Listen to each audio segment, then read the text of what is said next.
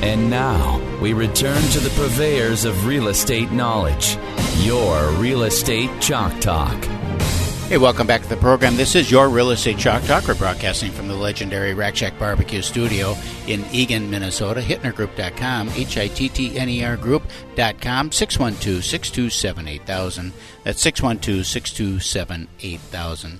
So we're talking with Randy Buffy, architect, and we were talking when we went out to break last time just about quality, essentially, is, what's the difference between a big box, it's a big box house, in a tract development in a suburb versus a similar house that maybe sells for 30% or 40% more in a different neighborhood. And then just let's take the location kind of out of the Architect's probably more expensive. Yeah. Mm-hmm. Well, this is kind of funny. Yeah, this is probably 6-7 years ago. I sold my house because my very first house I designed and built right on the rim of the River Valley Basin in North Eagan, right off of 13 and 494. We sold that for twice of what anything else was selling in Eagan at the time, because it was interestingly designed, beautiful veneers on the cabinetry, great appliance package, with Sub-Zero and decor, and we narrowed the resale market. We knew that by designing this house and making it really well crafted.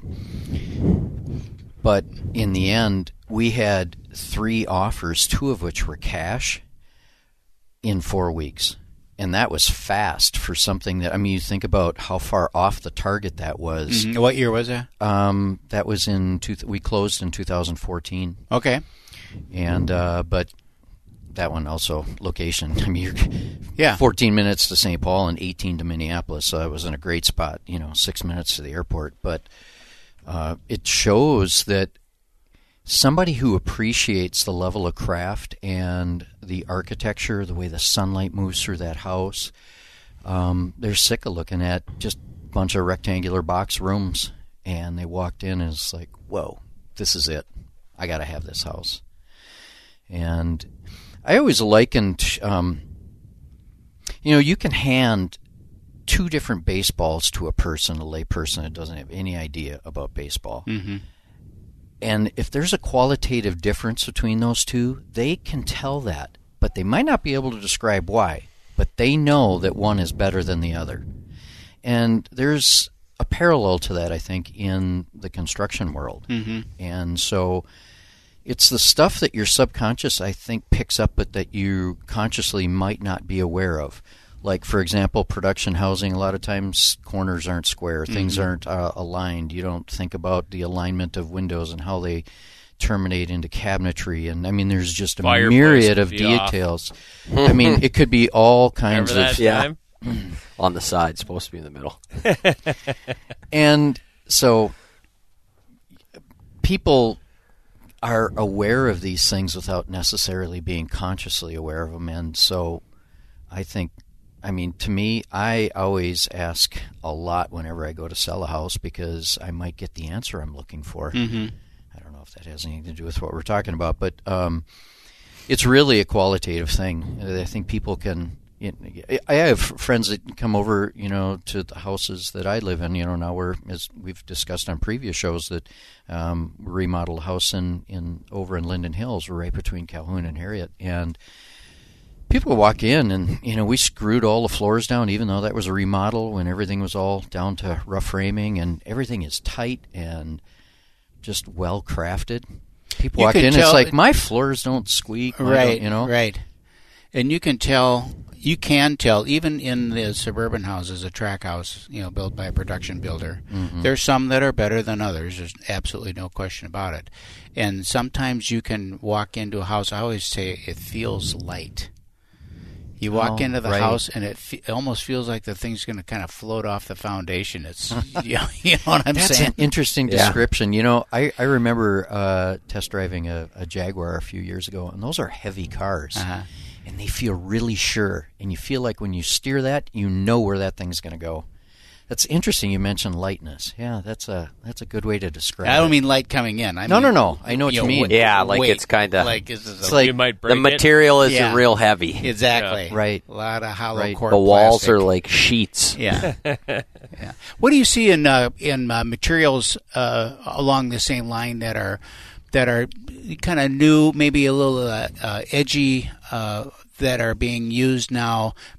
Crossover from a commercial. I love commercial construction and nice buildings because they seem to use more cutting edge materials than we do in residential construction. What are you finding? Well, I think part of why you see that in commercial is money is invested usually in two places on a commercial building: the lobby, which gets you a bit of splash, and the facade materials, because that's the thing that's going to give you the curb appeal, or maybe right. one you pull up and you say, "Wow, I want to rent in this building." Yeah. We discussed one of the other shows that I have this really interesting house that's under construction right now. We're about halfway through it on the south shore of Medicine Lake.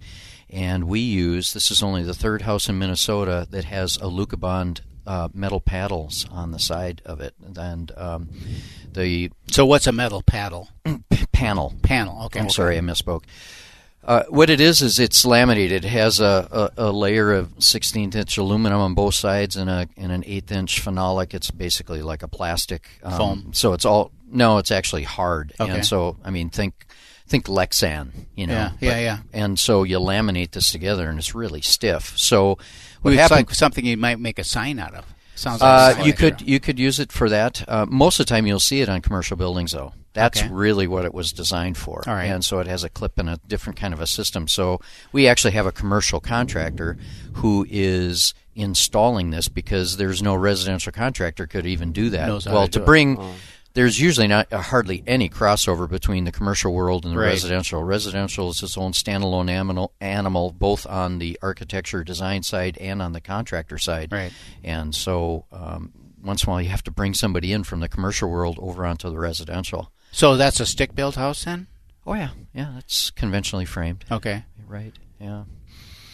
So how does something like that attach, or what makes that better or different than, siding?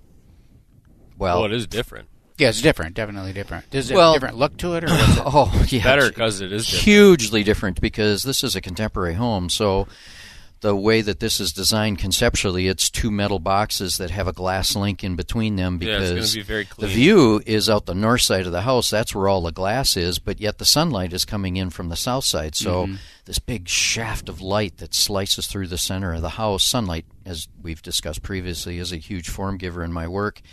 And so how do you animate it and make it interesting? And so in this case, these are very pristine, clean metal boxes. And you could do that with other types of metal. Commonly you'll see, maybe a 24-gauge, sheet metal that's put on the side of buildings. But they do, if they're not laminated like this Alucobond product, they'll do what's called oil canning. So if you look down the wall, you can see ripples. Okay. Well, we don't want that because it gives a total different kind of a look to the house, and you lose that architectural crispness that we're after. Yeah, it'll look like something's wrong with it. It looks like there's a deficiency. But there are a lot of places that you can find that kind of a metal attached to the to both commercial and residential. And it looks cool because it almost looks like it's been a little distressed, or it's it's finessed in a different way that is a little softer and a little more tactile versus being very crisp like we're looking for in this particular home. So as always, you are working primarily in what part of the city then, or it sounds like kind of all over the place, really. There's a big difference between Minneapolis and St. Paul. Both sides of the river have money, but the people in St. Paul don't flaunt it as much as the people west of the river. And so out on Lake Minnetonka and around the city of Minneapolis and so forth, you'll see more flamboyant work. And people, it just makes it a little bit more interesting for us, guys like me as, a modernist. Is that what you would classify yourself as then? We've talked about this before too, that, you think about a painter's palette and you're holding it in your left hand and you got 6 colors. Well, those are your choices in architecture if you're in a colonial style or whatever. But in modernism, if I'm a contemporary guy, I might have 30 colors that I can paint with. So that means different shapes and more wider range of materials and interesting ways of using light, and so it's more sculptural as opposed to. So I have a lot more latitude. I have a lot more toys to play with, so to speak, in my toolkit.